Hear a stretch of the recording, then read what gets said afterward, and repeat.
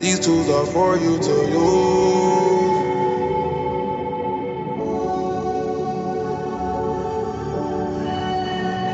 These tools are for you to use. Hello, I'm Dave Marr. Welcome to This Is Your Afterlife, conversations with artists and activists about death and life. My guest this week is Kurt Chang. Kurt Chang, former artistic director and active ensemble member of the Neo-Futurists.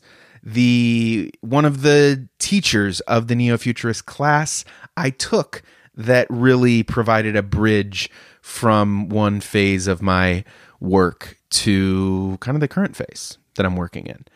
And just a great guy, a guy willing to go out on weird limbs. And I'm excited. He really took the questions in stride and took them to weirder places than I've had anyone take these questions. And I'm really excited for you to hear this episode. I also want to mention that if you're listening to this as it comes out next month in June, Kurt begins a crowdfunding campaign with support from the Three Arts Foundation for his premiere short film, Chicka DDD. So pay attention to that crowdfunding campaign and keep a lookout. You can follow Kurt at the links in the show notes, as well as me. You can also subscribe to my Patreon. You can join Kurt. Kurt is one of the 4 Pigeon Level subscribers at the moment, who I shout out every episode. He's the first one to make that jump to guest. It's him, Fred Fidewa, Katie Llewellyn, and Susie Carroll. And you can join that crew, or you can join at a lower level. You can join for $3 a month and get extended episodes. The extended episode with Kurt is a much extended episode. You'll get a lot more Survivor talk in that episode. Also, sign up for my newsletter, Hella Immaculate. This is the fans newsletter. If you want to continue the conversations, be in conversation with me about the kinds of stuff we're talking about on these episodes, that's where to do it. I'm sending out thoughts. I'm getting emails back. I'm replying to emails. I love sending out that newsletter every week. It's going out every Friday. So sign up for that. That's all I've got for now. So please enjoy this episode of This Is Your Afterlife with Kurt Chang. I grab your whip and take it back to Chi-Town. When I'm in Chi-Town, I treat it like it's... What do you hope happens when you die? Hey, you're talking about my experience. What do I hope happens when I die? Well, you're about to talk about whatever you want to talk about in response to that question. Okay. The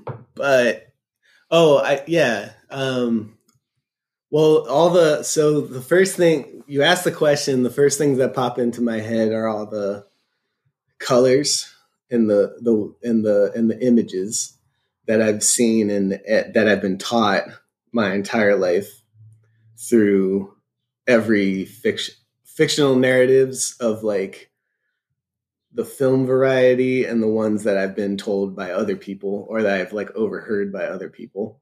So what are those images? Is that Judeo-Christian stuff? Is it Christian heaven stuff? Is it abstract? Kind of Christian heaven stuff, but I think it's just like the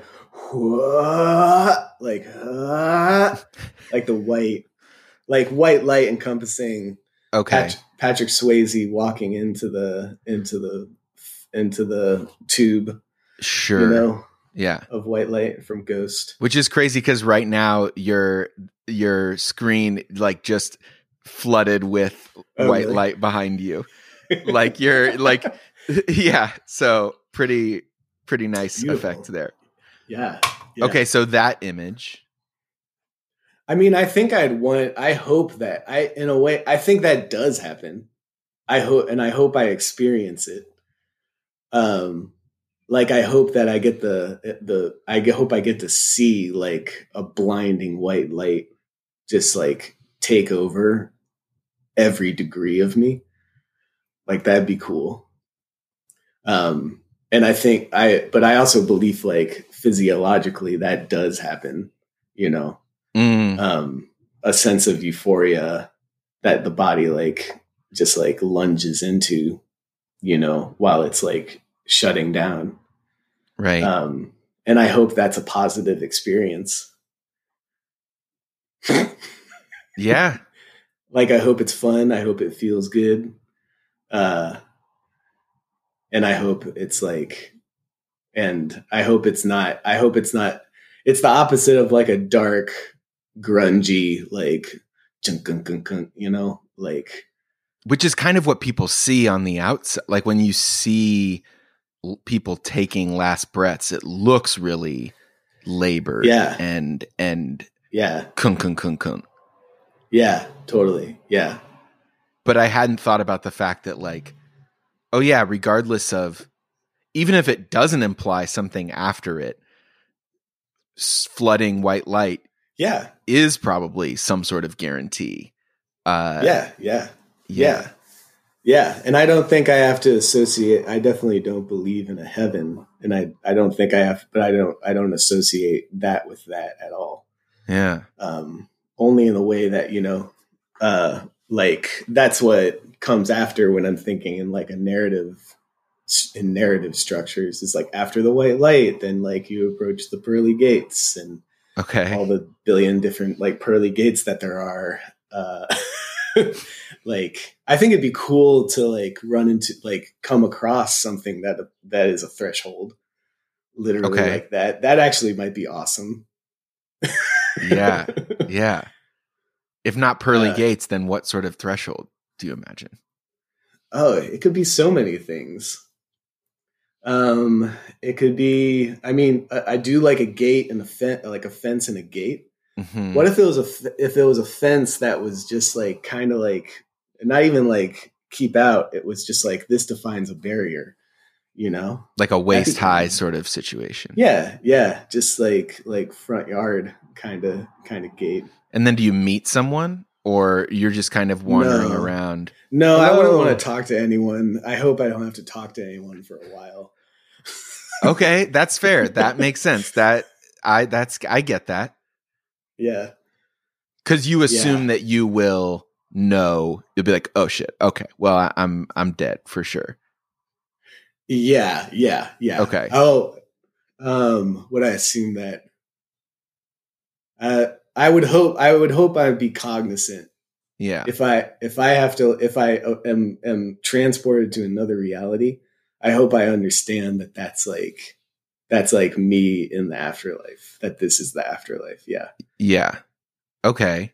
And so you're kind of implying like, you know, like in a reincarnation way, you could come back as an animal but have as anything and not have any idea of your past life until later. Well, or there's that whole thing of like, if we're talking about mediated images, there's that whole thing of people showing up in heaven and being like, what's happening? And people having to be like, you're dead, dude. As if they would just like go from being in a hospital to being in a field.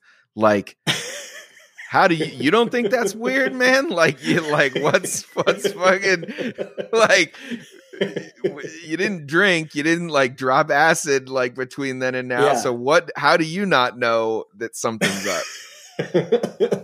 But yeah, exactly. Okay. Yeah. So you're left alone for a while. And then what happens? Well, let's keep going with the threshold, with like the really pedestrian gate that I've designed here. I think I'd want to like walk, you know, oh, I can't go through there. I could easily jump over, but let's just follow it. Let's just take a walk to like the side. Let's just follow the fence for a while, you know, and then I walk for a while. I hope I'd like continue to be curious in a way that I would, you know, normally be as myself, you know, when I'm on a walk. Like, oh, maybe what happens if I follow this fence, and then I follow the fence. And then I hope there'd be clues. I want to come across like a clue. Okay. I like this.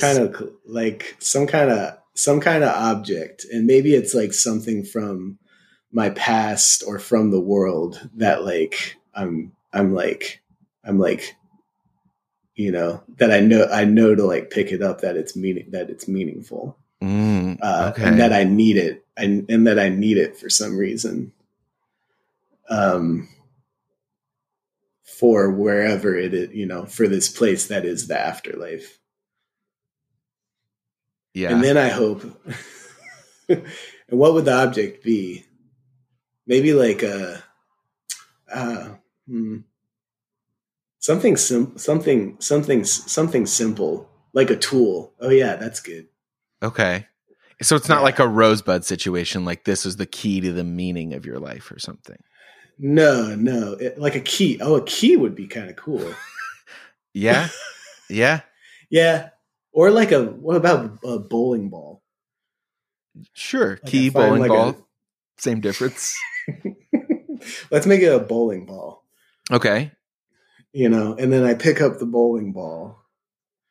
And then I keep on like walking with the bowling ball, and it's like kind of heavy. Right. It's like still it's like a heavy thing to have to carry for a while, but I know that it's like the only object that's like out here aside from this fence that I'm following for a while. So it must like have something to do with something.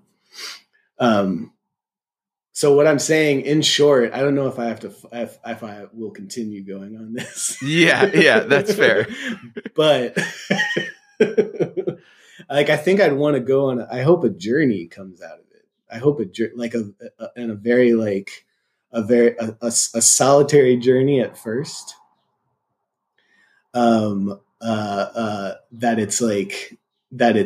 That it's like beautiful in a beautiful place, and that it's like kind of strange and colorful.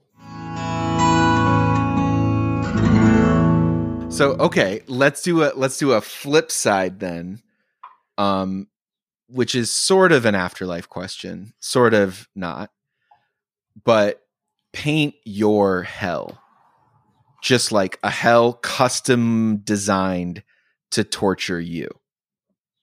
Yeah. I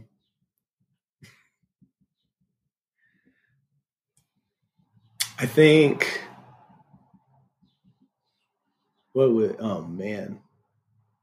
be? I would want it to, no, I don't want it. I think it would be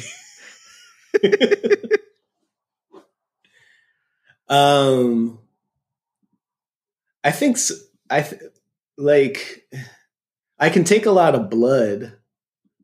I wouldn't mind. Things that pop up again, like I have to address like the things that pop up immediately. Okay. Which is like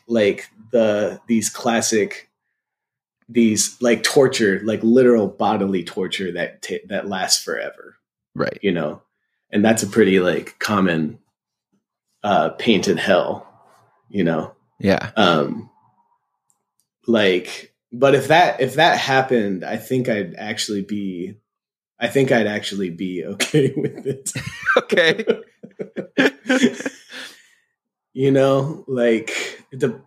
Also I just like, it's hard to like believe in that too. Right. And so, but if I have to believe it, then I can also believe that I'd be okay and like find some peace with like a vulture eating out my insides, for all of eternity. Maybe get to know the vulture. You guys have conversations. Yeah, but also just accept the fact, accept the reality that my bowels are being disengaged from my body. It becomes a meditation of sorts. Absolutely, yeah. Same thing with getting blood drawn. I was really scared when I was a kid, and then I got enough that like I figured out a way to just like chill with it, or like meditate through it, or be present with it. Present with it. So like for me, if the idea is to punish me for is hell punishment? I mean, I guess if I think of it as like maximum existential unpleasantness. And unpleasantness is a very like tame word. Like, right. Yeah. So I mean, I think if I had to say a yes or no to is it punishment, I would say yes.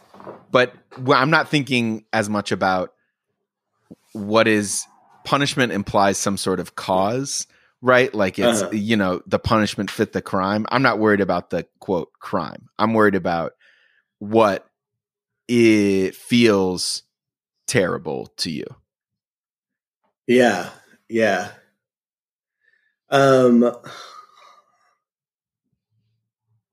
I think a different form of isolation. Yeah. Like a closed in room. Kind of like buried alive feeling. But in like a container. And not exactly a casket, although that'd be horrible. That'd be horrible to anyone. But I think like a captivated, being like captive, being captive, and not having access to other things.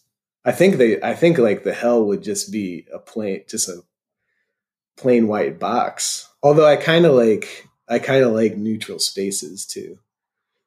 Yeah. Have you, I don't know if you're on Twitter, but there's that like Liminal Spaces Twitter account that's like so really eerie and calming and meditative. And it's just got like, staircases in parking garages or like empty hallways that you just see in a different light because of the framing of the account and everything. Yeah. But it sounds like you're maybe describing a lack of stimulation.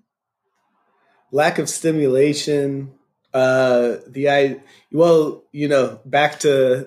like which one? I think there is some kind of parable around not being able to reach the thing, like the beautiful fruit feast that's just out of reach, right? Forever. That would bug me. Yeah, that would. That'd be unpleasant. Okay, what about? Oh, this hell is really bugging me. Yeah, but I think again, conceptually, that's the one is a forced isolation, a deprivation, really of any kind. Mm-hmm. So like the last year. This last year? Yeah. Well, let me ask you, why do you say that? In what way? Well, I say it. Now you're pressing me on the true emotional vulnerability of the question when really it was an attempt at a quick punchline. But just the removal of, well, that's the problem. It's not the removal of all stimulation. It's the removal of a lot of contact, a lot of connection. But it's not like for me, I've had Hope here and that's like great, or like the cat or something, or even just books. Which is obviously very different than what you're describing.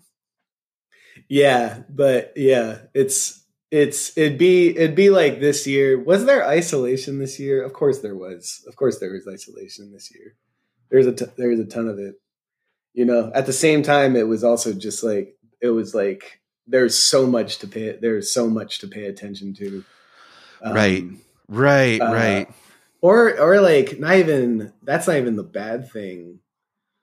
The thing that was torturous.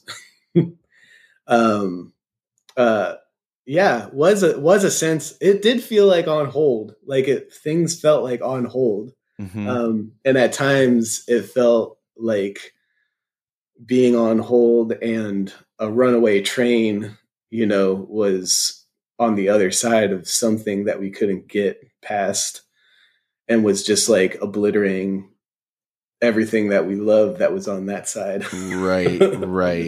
Kind of. But Yeah. So my answer to your question is yes, kind of like this entire year, but I think more. I'm thinking more like so much more like personal and like and actually like also solitary. You know, Yeah. I'm realizing I just described like my heaven as like I'm just fucking alone. And then I'd say it's like, what's your hell? It's like I'm alone. It sounds like it's really the square footage of the space that makes the difference between. Actually, yeah. I'm a Sagittarius. So wait, what is that? What does that translate That to? scans. I got like horse legs. You know, it's like the horse, the archer. It's like open spaces. It's like Okay.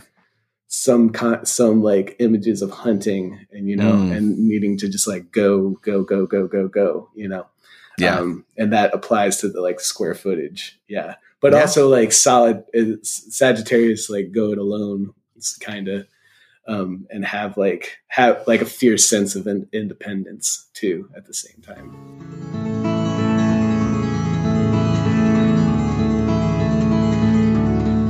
So what about this idea of reliving one memory where you have to choose if in heaven, let's say, there is, which you're also one of the few people who've seen the Feed Wolf Ice Cream show.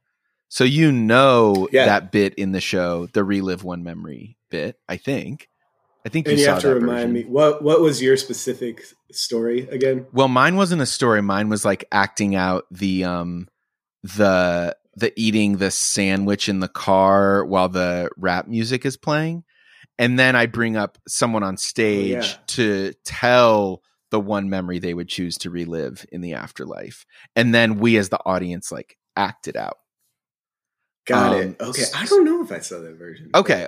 It definitely evolved. But so for you, the whole idea is like, there are not a lot of implications. It's not that your other memories are erased. It's not that you're stuck in this memory. It's just that you get this one to fully bodily drop back into and access whenever you want. If that were a part of the afterlife, what one memory would you choose? The sensation of eating chicken. Okay. Tell me more. Like, and I think I literally mean this is not like an intellectual memory at all. Yeah. It's the sensation of eating the best chicken in the world. So it's not all chicken. What? It's not. It's a specific quality of chicken. It's not that just chicken itself is what is compelling. Yeah, like, well, there's in my hometown, Silver Spring, Maryland. There's this great place, and I think about it every single day. And it's called El Pollo Rico. And it's like a Peruvian like rotisserie chicken place, and very like unfussy. And it's what makes it Peruvian? It's incredible. What makes it Peruvian? Like, what's the Peruvian style of chicken? I think it's the spice. It's the spices. It's on a rotisserie, like a big ass rotisserie. Mm-hmm. And I think like kind of like the way that it's presented, just like a kind of garlicky mayo kind of thing, and the green salsa, a specific kind, which I can't remember what it's called right now, but it's amazing.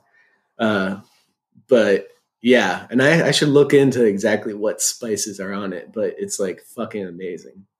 And then like but it's not like a memory of going there. Like it's not a memory of going there, although that'd be kind of cool. I don't know if if the afterlife has like a memory, like a relive this thing station, then like I just go. It's just like then I go to Puerto Rico,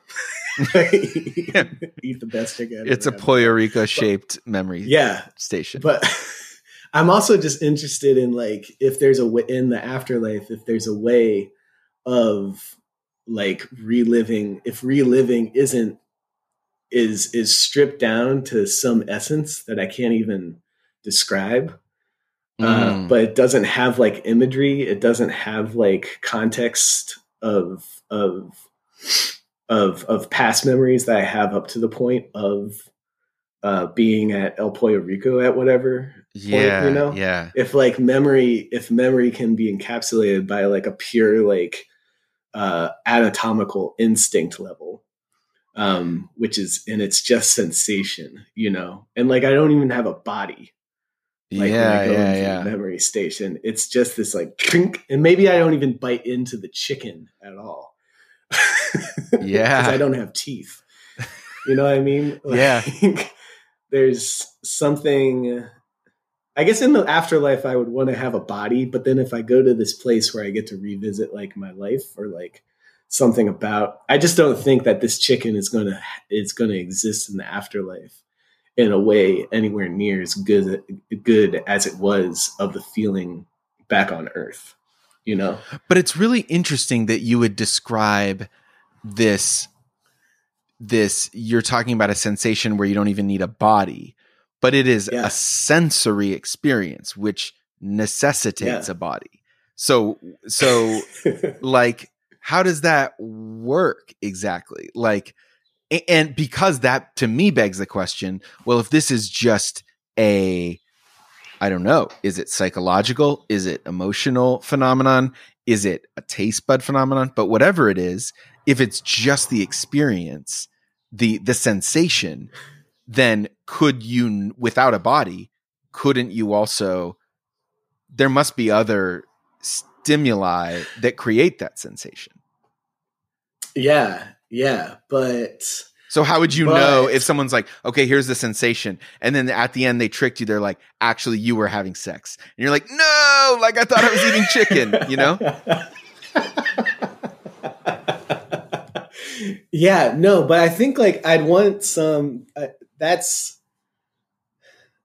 I'm actually curious about, I don't think I've had, I want to try this chicken in this way, which I think is only possible in the afterlife. Okay.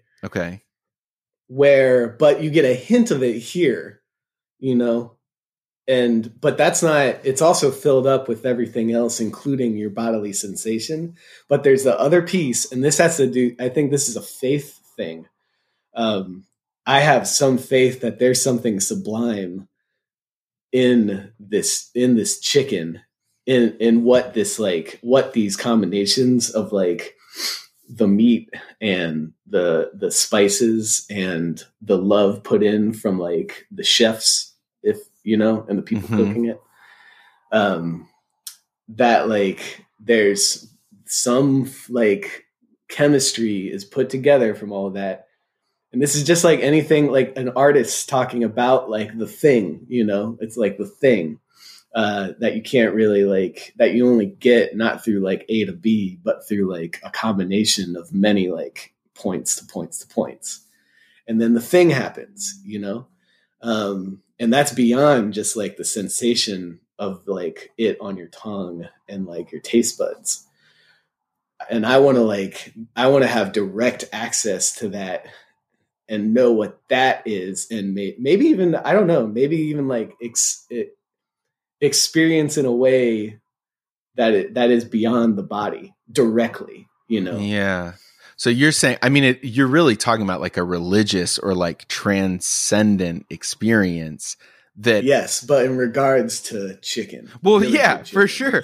But you're like, but what you're saying is that like, okay, sure, the sensation of eating chicken requires a body, and I'm talking about something that doesn't have a body, but that's not even a friction that I'm interested in resolving. I'm interested in the mystery of the contradiction of those things.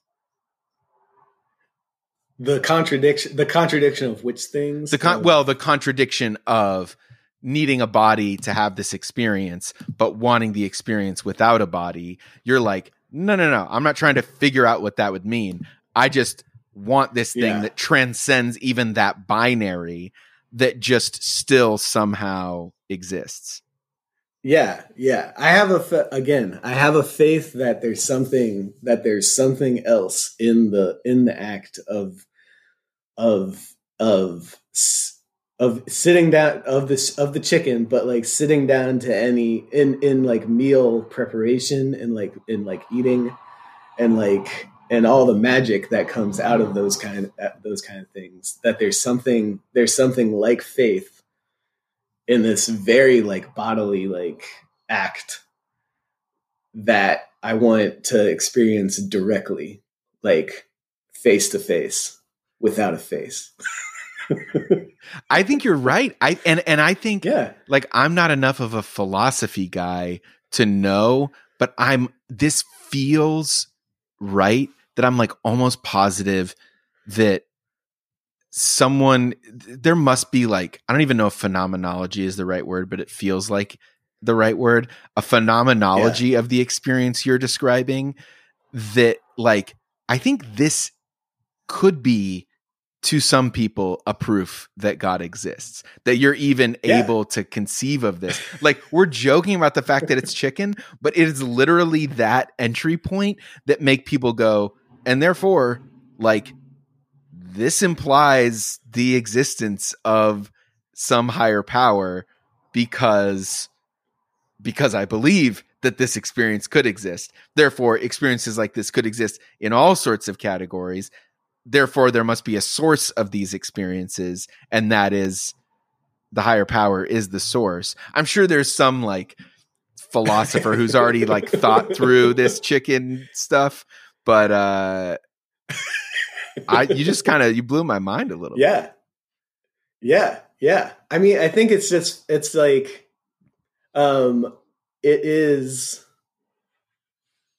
it's related to my experience of like my understanding and where I can get behind faith. You know, I'm not practicing religious at all, but like I think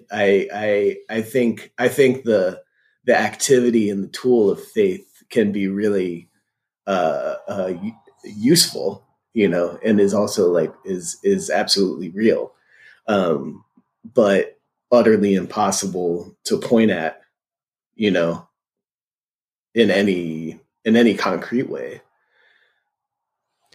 I wish that El Pollo Rico knew that you were like, this is the best actual commercial for El Pollo Rico to be like, El Pollo Rico, this chicken will make you believe in God. Yeah. like we're not exaggerating. We're being fucking philosophically sound and serious about it. Yeah.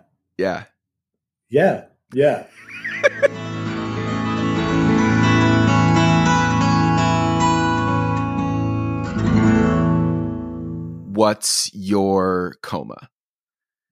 In the sense of, I mean, you know my story of going through a coma, waking up, not necessarily waking up a different guy, but choosing to be a different guy after that. And I'm wondering, what is an experience like that for you, big or small, potentially very mundane, where before you were one person and after you became someone different? Yeah. It's really easy for me to like fall into like, I relate to, so you're asking me like, what's my coma? Yeah. Relative, and the coma being like, because you have a coma, you know? And I think maybe I get a sense that like, well, that it's no, what my coma is like, it's also, I relate to your coma because my coma, because it's about health. It is about like a health scare. Mm-hmm. And then like, it's easy for me to jump into when I survived cancer in college, you know, like discovering that I had lymphoma, and that like I had to like adjust, you know, or that like everything felt like it like rushed up like my life was just in danger, I guess. Although it didn't feel like my life was in danger, to me. And how'd you know that what even got you to the point where you got that diagnosis? I was like trying to breathe. I was trying to breathe just one day, and I just found like it like got difficult to like, when I breathed, it felt like something was like obstructing. Something was obstructing my breath. And then like I went to the doctor. He's like, it's probably nothing, but let's do an X-ray. And then it was something. So that was really, that was really jarring, as far as like everything's supposed to be normal and everything's supposed to be just fine, and then it's just not fine. And then everything just like it changes into like getting better. You know what I mean? That's a cat. My cat just walked in. I always wondered if he would be doing that, but that's the first time. So I guess he was not interested. He looked at my notes and walked away. So yeah, I'm a cat magnet, so they probably heard me. So yeah, like I go over there, and I don't not mean to like equate or like talk too much about health stuff, because I actually have an aversion to like, or it's something I really don't like about, or I think that me and my family have to work on, is like anytime we're contacting each other, it's just about like what other health scare is happening, like amongst everyone in the whole family. So I answer your question this way as a way to attempt to finally get past this. Okay.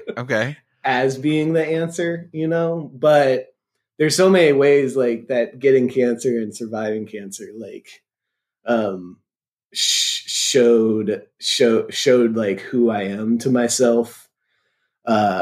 And that I'm content. And there's ways that I still think about it and thought about it then, that I still feel like I have yet to like really kind of hurdle over. How so? Like relationship to my body. Like, I think it's taken like I've spent this entire podcast talking about sensation and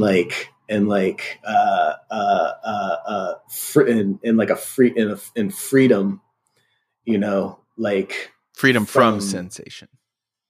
Freedom from well, depends on depends on what the sensation is. But I think even more just like relaxing and accepting. Like cancer for me was just such a it was just like bunk, like okay, I can't do anything, and there's like plenty, and there's work that a lot of cancer survivors do. I understand now that I haven't really done that much of. But it's about like reclaiming the agency to yourself and specifically your body,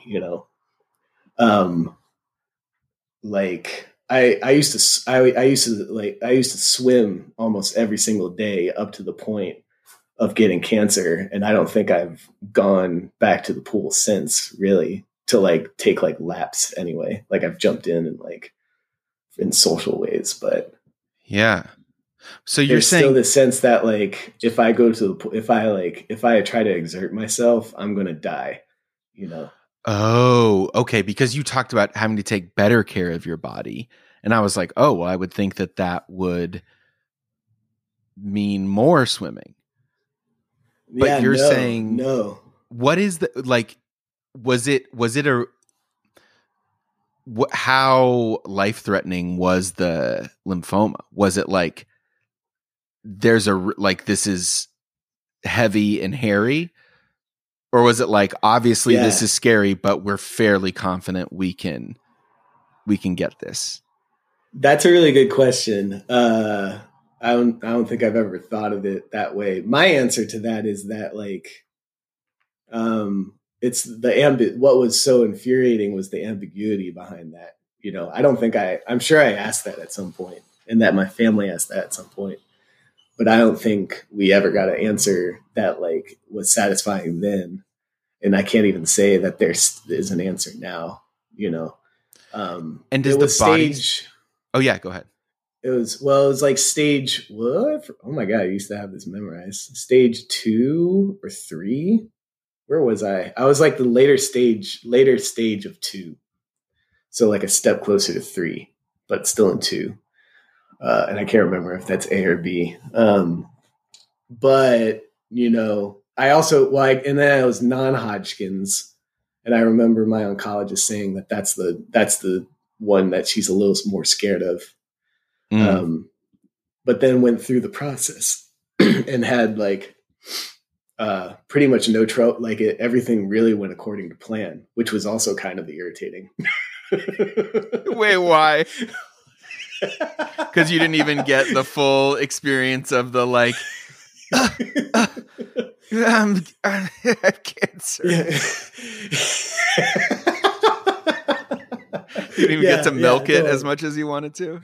Yeah, totally. Like people would come up to me like right after, this was in college, and they'd be like, "Kurt, are you going to die?"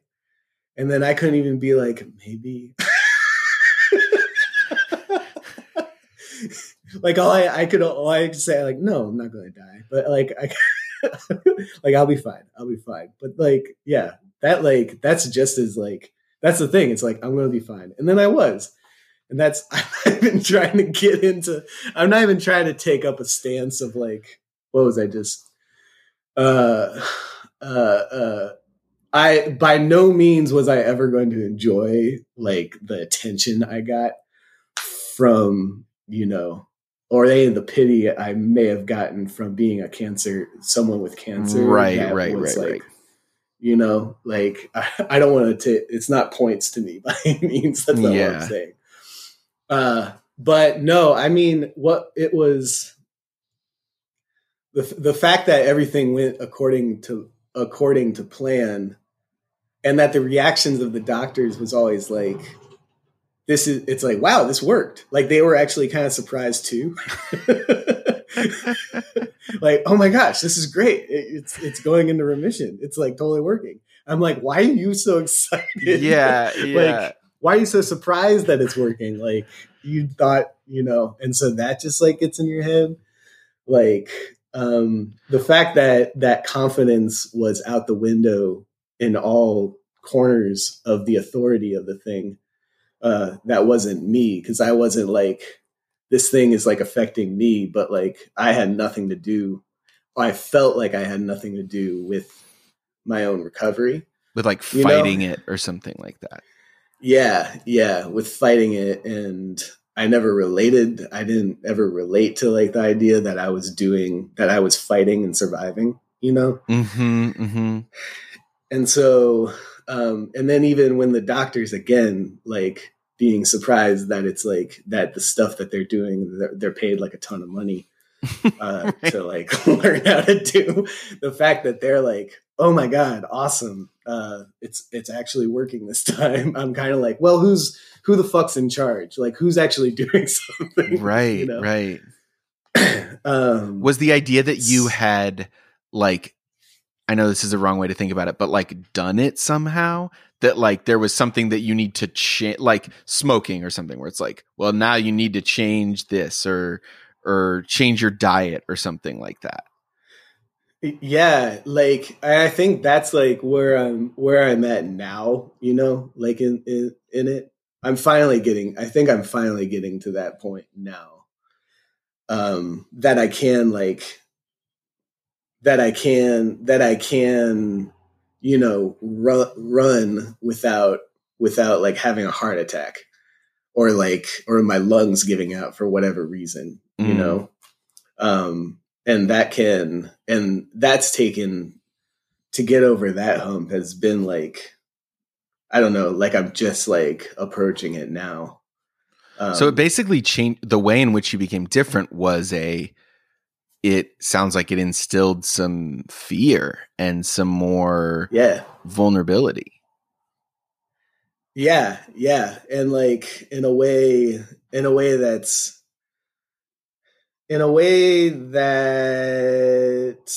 really took away from uh a lot of like my own agency of myself and my body for an extremely long time, and I don't think, again, like I only really feel like out of the woods on that just recently. So I don't know if like again, like I said, it's hard to like stand by it as the thing that like changed me. Because it didn't in the moment, or because it felt like a negative change, or why? It didn't like it didn't take away, and it didn't feel like it pivoted. It felt like such a hold. It felt like such a like on hold, and also defining, like I bring it up in this context now, and I continue to revisit it in a way that like it's hard to not be a cancer survivor after this goes into some cliches and stuff, but also the fact that like you carry around that identity for such a long time, and it never feels personal to you or to anyone else, and you desperately want it to be, kind of, although you don't want to equate with it either. Right. So other than the like mental wrangling of all that and the sort of hesitation to exercise or strain yourself, are there other ways that like plays out, that fear or that resistance to that identity? Yeah, I think to that one, I think it makes it, like I'll take on a lot. Like I'll take on a ton. Like I'm fine kind of stuff. Like to be the showrunner of myself and everything around me. Because in that pointing at that to like surviving cancer, you actually do become like the center. It feels like so like this is taking up so much energy from everyone around me. And that, and to get into a place where I have to sort of detach myself to like keep everything like held up. That continues on. It's similar actually to performing as a theater artist too, and that's why some people that are like so shy or so like socially anxious, which I think I fall into in that category as a younger person. We get into like these performing arts because you can the structure and the content, the structure is there to operate in, and like the script is there to operate in. And people are looking at you as an audience, and you get to like run the show. You get to like run the pace in a way that's like appealing and like full. And I think it's very similar to being the center of like a bodily health crisis. So you're talking about like a wresting of control from this definitely. experience? Yeah. And is the taking on the burden of all these things, is that staying the center of attention, or is that like trying to uphold everything from the center, but like shift attention away from you in some way? I think, no, I wouldn't say shifting away from, I think it's very much about shifting it towards me. Okay. But in a way that I feel like happy and comfortable, and like, and then I can, if I'm doing it right, not in a way that's just like diary performance. But that's like, I can make something new. I can make something new happen out of this, out of this attention, with myself. Way to explain that.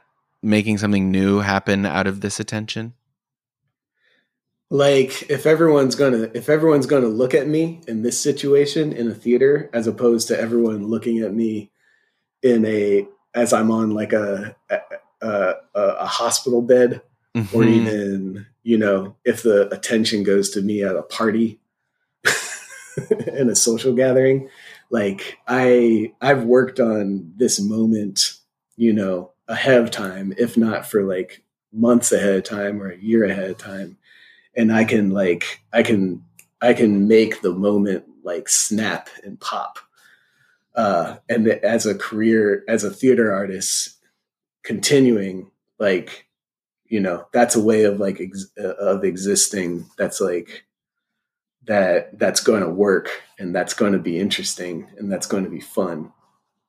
And so again, this just has to do with like, I think how trauma and how like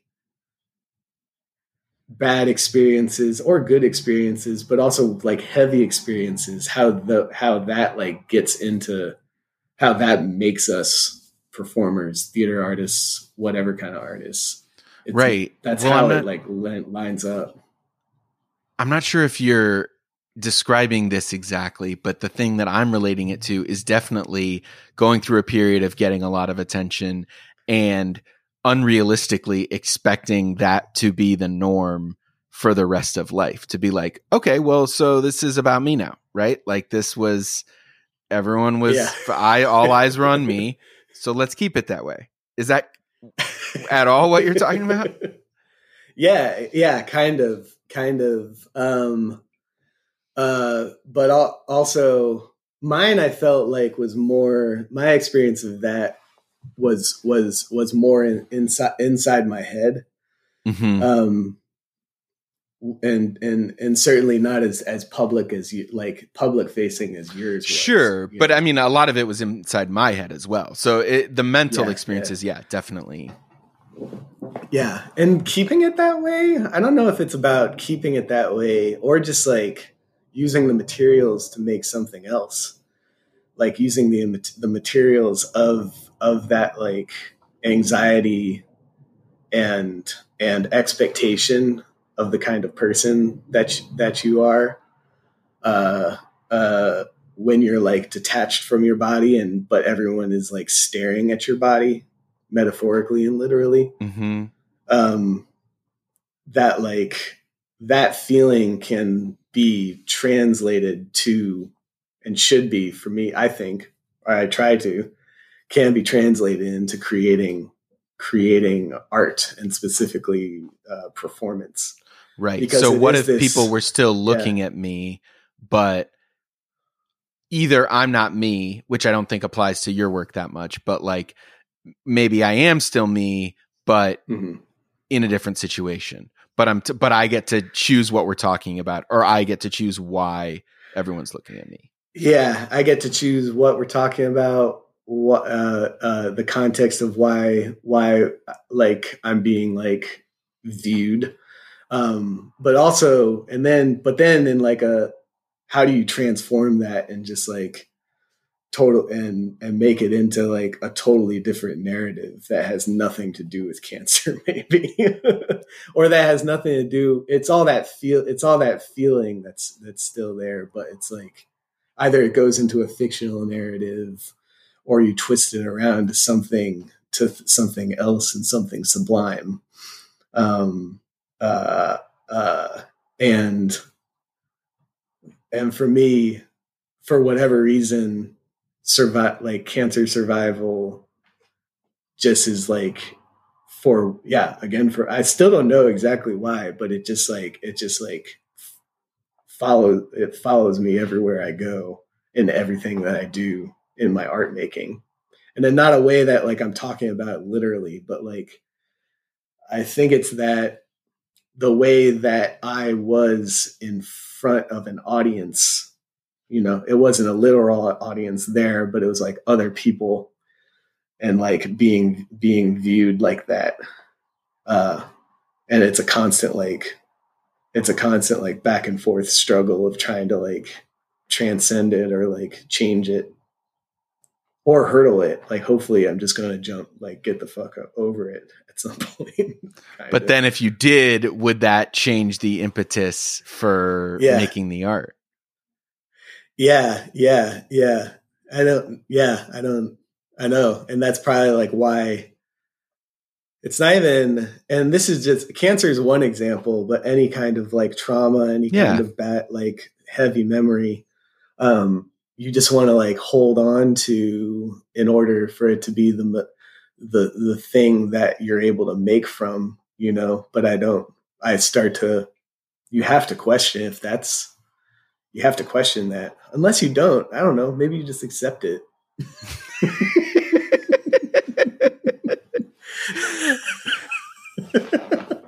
Maybe you just do. That must be nice. The people who can do that, that sounds lovely. And yeah, sure.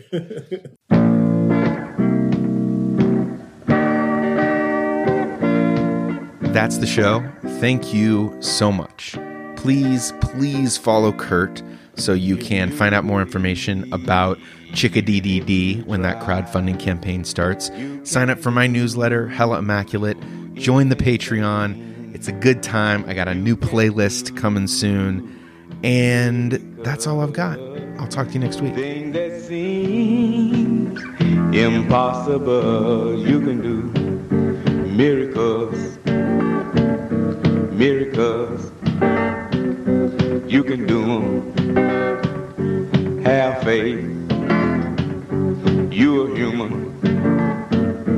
Only human. And human beings, they do miracles.